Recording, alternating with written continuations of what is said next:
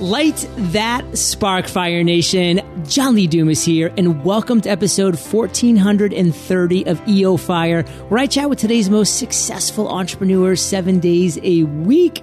In Fire Nation, I am dropping value bombs daily on Snapchat. It is the only direct mentoring I do, so check out my rants under John Lee Dumas. It is the best way to start your day. And speaking of the best way to start your day, let's chat with today's guest, Howard. Howard, are you prepared to ignite? I'm ready, man. I'm here. I've had 2 triple tall Americanos, and I'm ready to go. Oh, a little hint, Fire Nation, about what's to come. Howard retired from Starbucks after 21 years, where he led both the domestic business as president of North America and was the founding president of Starbucks International. He participated in the growth of the company from 28 stores to over 15,000. He's written 2 books, The Magic Cup and It's Not About the Coffee. So Howard, take a minute, fill in some gaps from that intro and give us a little glimpse of your personal life. Well, my personal life, I've got 6 grandchildren from ages from 15 down to 8, and I've got a partner in life that couldn't be more incredible, way smarter than I am. And I've had a wonderful life. I grew up as a son of two immigrants. My father was a small-time entrepreneur, a small mom-and-pop grocery store that he opened in 1924. Wow. And so I grew up in an entrepreneurial family, all small mom-and-pop kind of businesses, from jewelry stores to tailors to bagel makers.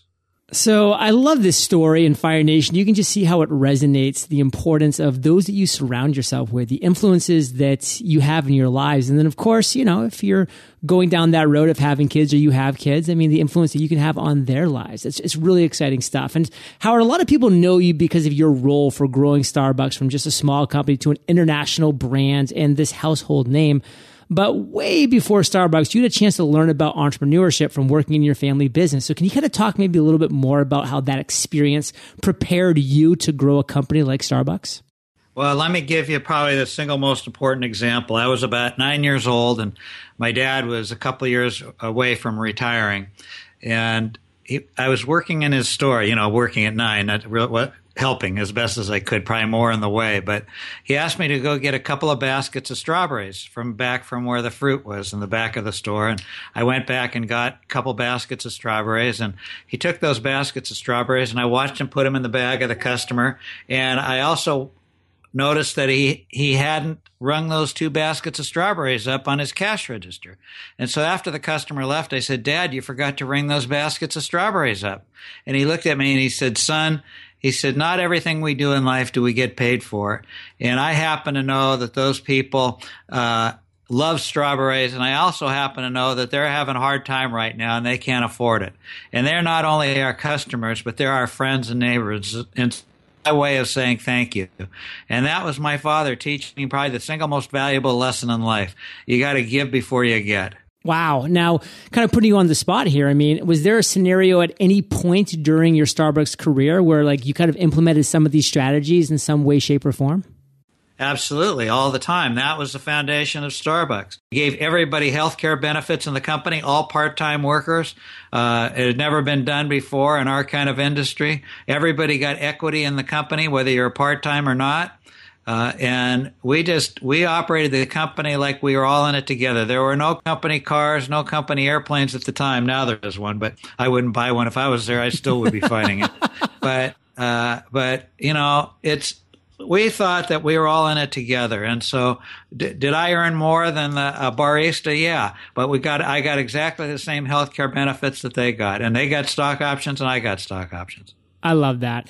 So my listeners, Howard, on EO Fire here, they are entrepreneurs, small business owners. They are sidepreneurs who are looking to make their kind of impact in this world. And everybody's looking to increase their revenue so they can maybe serve more greatly with more freedom. So can you talk about some of the mindset and strategies that you use to increase sales as you developed new products at Starbucks?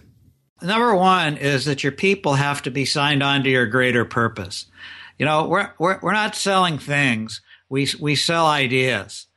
I don't care whether you're selling a cup of coffee. It's still an idea, right? It's still an emotion that causes people to buy. I used to tell our people that we're not in the business of filling bellies. We're in the business of filling souls. And because you don't need to come to Starbucks to get a cup of coffee. You could go a lot of different places. So that meant that we had to serve people in a way that they couldn't be served anywhere else. Take care of your people. You make sure your people are signed on to your greater purpose in life, and that those people are able to express what you're doing to the people that they're serving. And everybody is in the service business. If you're selling insurance, you're in the service business. Doesn't make any difference what you do. We're all about serving other people. And when we get that right, our business grows. So I love stories, Howard, and so does my listeners. So can you kind of maybe tell us a story of a time where you were surprised with the success of a certain offering that you had? So Frappuccino came from a district manager in Southern California. And she kept calling me, telling me to come down and visit her. And so I finally did. And she took me on a tour of my store, our stores, and then on some competitor stores. And in one of our competitor stores, she bought me this drink. You know, there was no support for us. As a matter of fact, the head of marketing at the time said, we're not in that kind of business. We're in the coffee business. And so I said, I pushed back a little bit, but I decided I couldn't win this argument at the time. And so I had to tell this young woman that we couldn't get it going. Well, about 3 weeks later, she called me up. She said, can you come visit again? I want you to come see what we want to do. And so I went down and visited her on my next trip down to Southern California, and she served me 3 sample cups with the drink made in it. And so finally, she just pushed so hard, I said, okay, let's try it, but let's not tell anybody.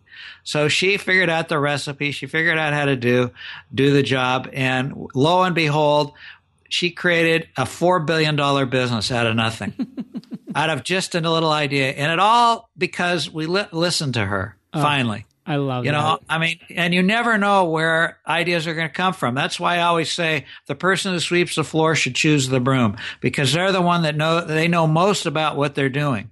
So let's flip this now. What's something that showed promise but just didn't sell? Like, what was something that surprised you because it flopped? We always thought that hot chocolate fit with Starbucks. You know, we sell hot coffee, and hot chocolate always goes. So we worked hard to develop this chocolate drink. And we did all the research. We did everything you could possibly do on it. We put it out there, and within 1 week, it was dead. We had totally misjudged the customer, and we had to pull it out. But we always operate under the philosophy, as long as you don't do anything illegal, immoral, or unethical, and you don't poison anybody — that was a big thing at Starbucks — then you might as well try it. The second one that absolutely failed, we'd done a joint venture with Pepsi. Pepsi did all this research, and we put it out there, the most beautiful bottle you can imagine. Matter of fact, I have this bottle sitting in my desk right now, and it's in a plastic container. And you know that thing got out there, and after spending millions of dollars, it was an abject failure. But you know what it caused? It spawned another product called bottled Frappuccino, which became a huge international business. So you just don't know in life.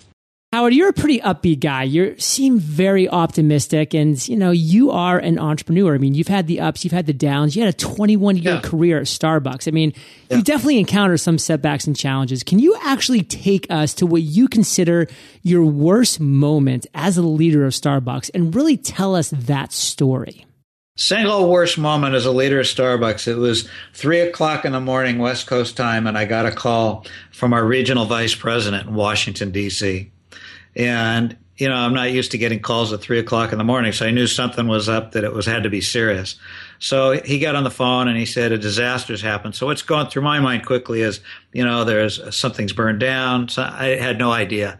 And he told me this story. 3 of our young people had died in a bungled holdup in Washington, D.C. in a Georgetown store. No way was I prepared for that. I never thought in my wildest imagination that 3 young people would die because of selling a cup of coffee. Just didn't enter my mind. And immediately I got a hold of Howard Schultz, and he happened to be in New York, and he got to Washington, D.C. right away. And the police line, the lines were up, and they were starting their investigation. And it was a terrible experience to lose 3 young people, a 24-year-old store manager, an 18-year-old barista, and a 15-year-old barista. It was his first job ever, and his parents were so proud that he got a job at Starbucks.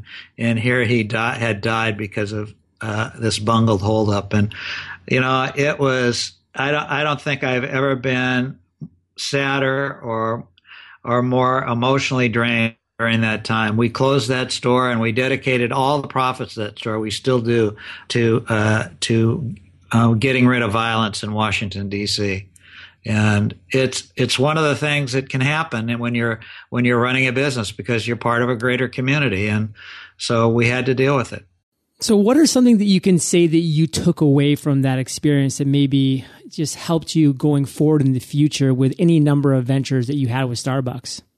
One of the things that safety is first. Have somebody at the front door and have one person to go in the bathroom and check. Never allow, in our business, never allow one person to close a store down. And always have somebody check the whole building before, and have somebody by the front door before you lock the door. And so it was those kind of things that really made us really aware of that safety was so important, and our people's lives were a hell of a lot more important, than costing us a few extra bucks. And so, you got to be conscious of all those things, because it's, we'll have to look out for our people's well-being. It's not just what they do for us, it's what we do for them. And when you say you care, you have to mean it. People, you hear all the time CEOs say people are our most important asset. And I think that is totally wrong. People are not assets. Assets you own, people you don't. Assets, they're trucks, they're computers, and when you turn them on, they pretty much always give you what you expect. People are human beings. We never give each other exactly what we expect. It's usually either more or less, and that's the way it is in life. But, we have responsibility for our people, and we have to take that responsibility seriously. So Howard, in your first book, you talked about how Starbucks was in the people business serving coffee, not the coffee business serving people. So that was an aha moment that you had. And you've had a lot of those as you've developed people and sales strategies. So can you take us to one of what you consider your greatest aha moments and tell us that story? I was with the company for a very short time, and we'd get customer comments, in writing all the time. And I'd come back from a trip, and there were, probably a couple hundred at my desk, and I started reading through, and there were three that just struck me. And it basically said, you guys are awful arrogant about your coffee. You think that you know more than your customers know. And, we can go different places to get coffee. We want to be treated respectfully. And I started to think about that, and I started to look at what we were doing. And it was early days, and it's like every entrepreneur thinks that their service or their product is the cat's meow. And that's what everybody thought at Starbucks. They thought that they were in the coffee business serving people. And that's when I came away with that idea. No, we're in the people business serving coffee. And what matters most is that we care about the people. So I invited those three customers to come to the support center in Seattle. And I got the whole leadership team, maybe 100 people. And I got everybody together, plus all our store managers. And I had those three customers tell us about what they were feeling. And then we got to ask them questions and have a conversation.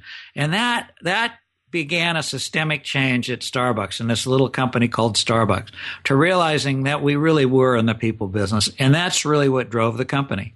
Fire Nation, if you think Howard's been dropping value bombs so far, just wait till after we get back from the word from our sponsors.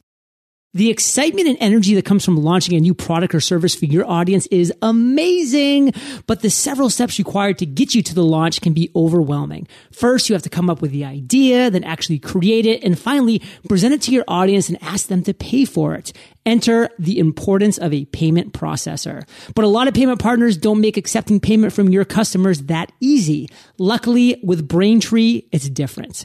Braintree lets you accept all forms of payments, including PayPal, Apple Pay, Android Pay, and more.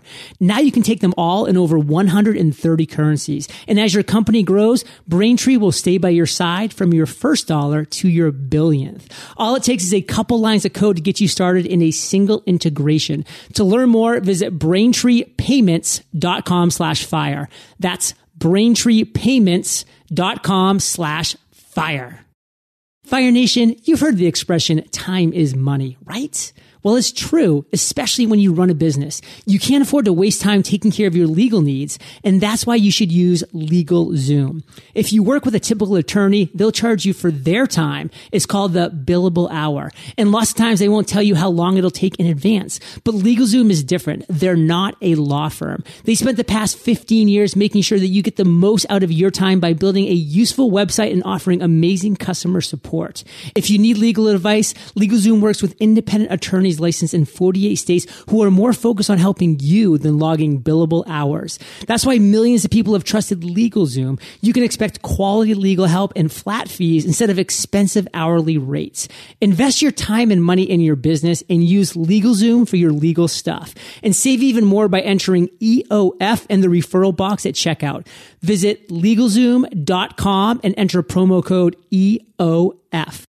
So Howard, we're back, and you talk a lot about strengths and you talk about weaknesses. Let's kind of maybe focus on something that allowed you to achieve success at Starbucks as an individual, like you personally.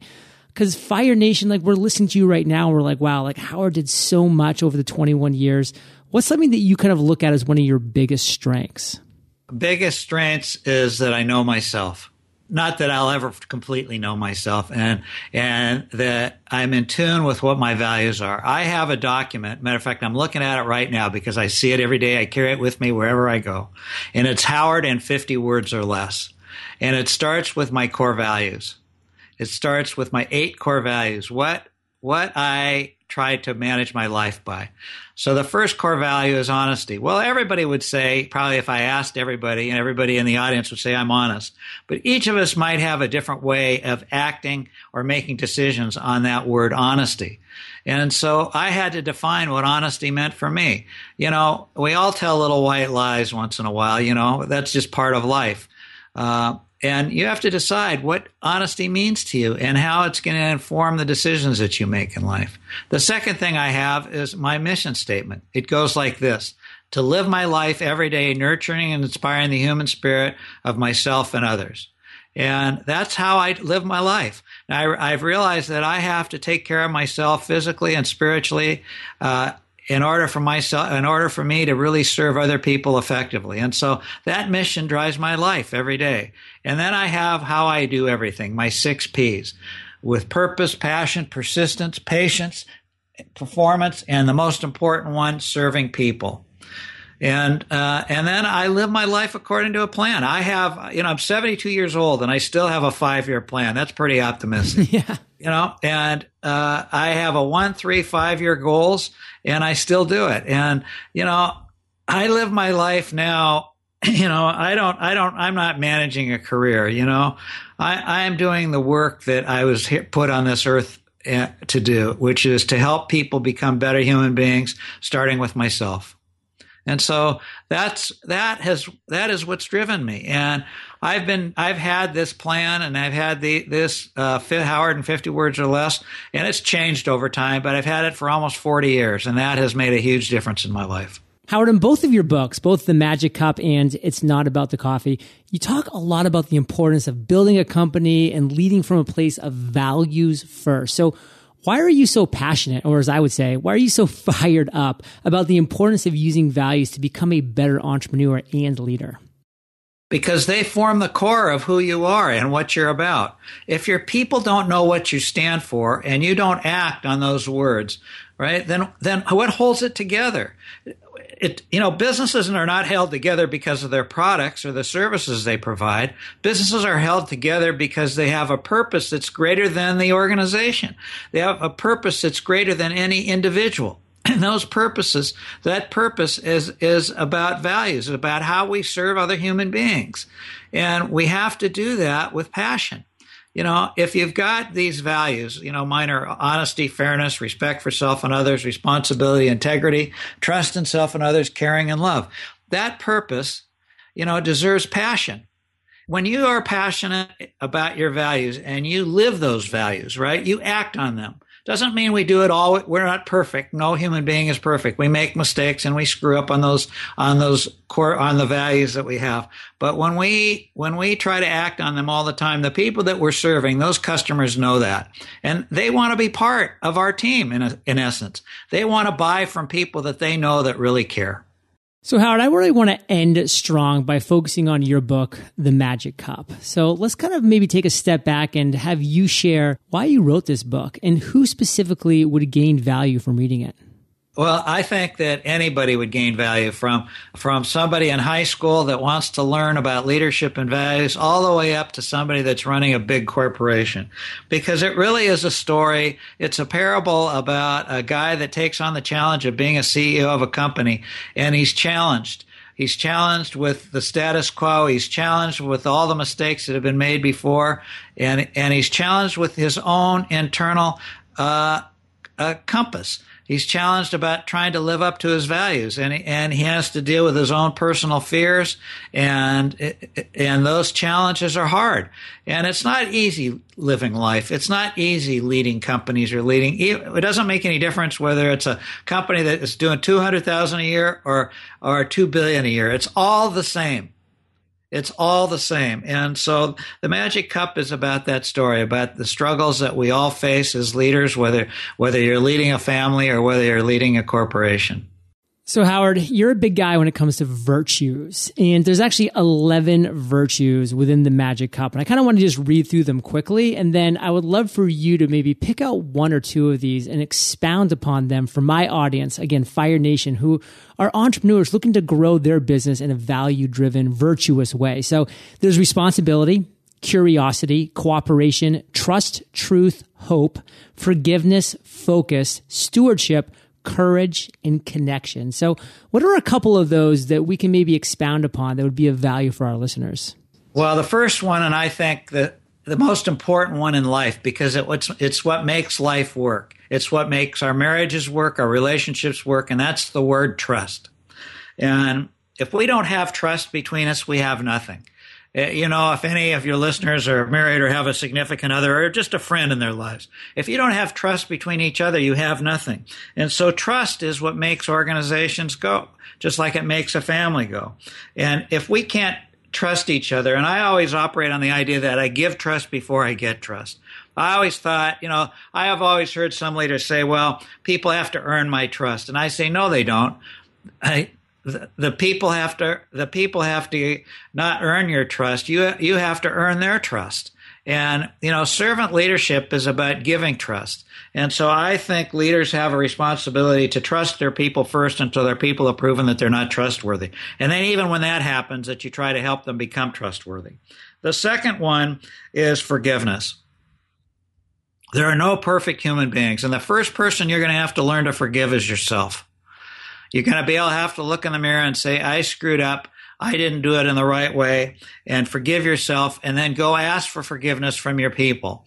Put it right out there. Just like sometimes you have to ask for forgiveness from your children or from your spouse, you've got to learn to put it out there, and that means you need to be vulnerable. And so trust and forgiveness, I think, are two of the key elements in running any organization. We have to trust each other, and we have to learn to forgive each other. Trust, forgiveness. Howard, let's end today on fire with a parting piece of guidance from you, the best way that we can connect with you, and then we'll say goodbye. Okay. The best way to connect with me is hb@howardbehar.com or through my website. Here's what I believe about life. If somebody reaches out to you, you have a responsibility to reach out back. I have operated under that philosophy my whole life. I never turn anybody down. I don't care who they are. I will answer a question. I will call back. I will send an email back. And when I believe that when you do that, people will reach back to you. And so that's what I would leave your listeners with, is give more than you get. It will serve you well. I love that. And Fire Nation, You're the average of the 5 people you spend the most time with, and you've been hanging out with HB and JLD today, so keep up the heat.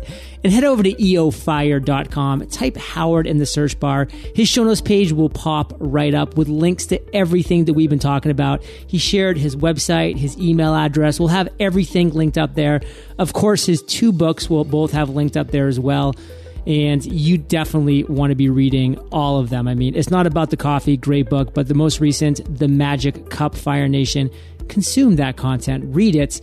And here's a call to action for you. If you really enjoyed and get value, which I know you will, take the time and leave an honest review. You heard Howard. He loves reviews. He takes that feedback seriously, and it's very valuable for us authors to get that rating, to get that review. So make that happen as well. And I just want to say, Howard, thank you for sharing your journey with Fire Nation today. For that, we salute you, brother, and we'll catch you on the flip side. Thank you. Hey, Fire Nation. Hope you enjoyed our chat with Howard today. I mean, how cool is that? The main man at Starbucks for 21 years. So you know this, Fire Nation. Our newsletter is simply the bomb. It's where I share the latest and greatest in the world of entrepreneurship. So simply head over to eofire.com to subscribe or text the word EOFIRE to 33444, and I'll catch you there, or I'll catch you on the flip side. Looking for an easier way to accept payments from your customers? Braintree lets you accept all forms of payments in over 130 currencies. To learn more, visit braintreepayments.com/fire.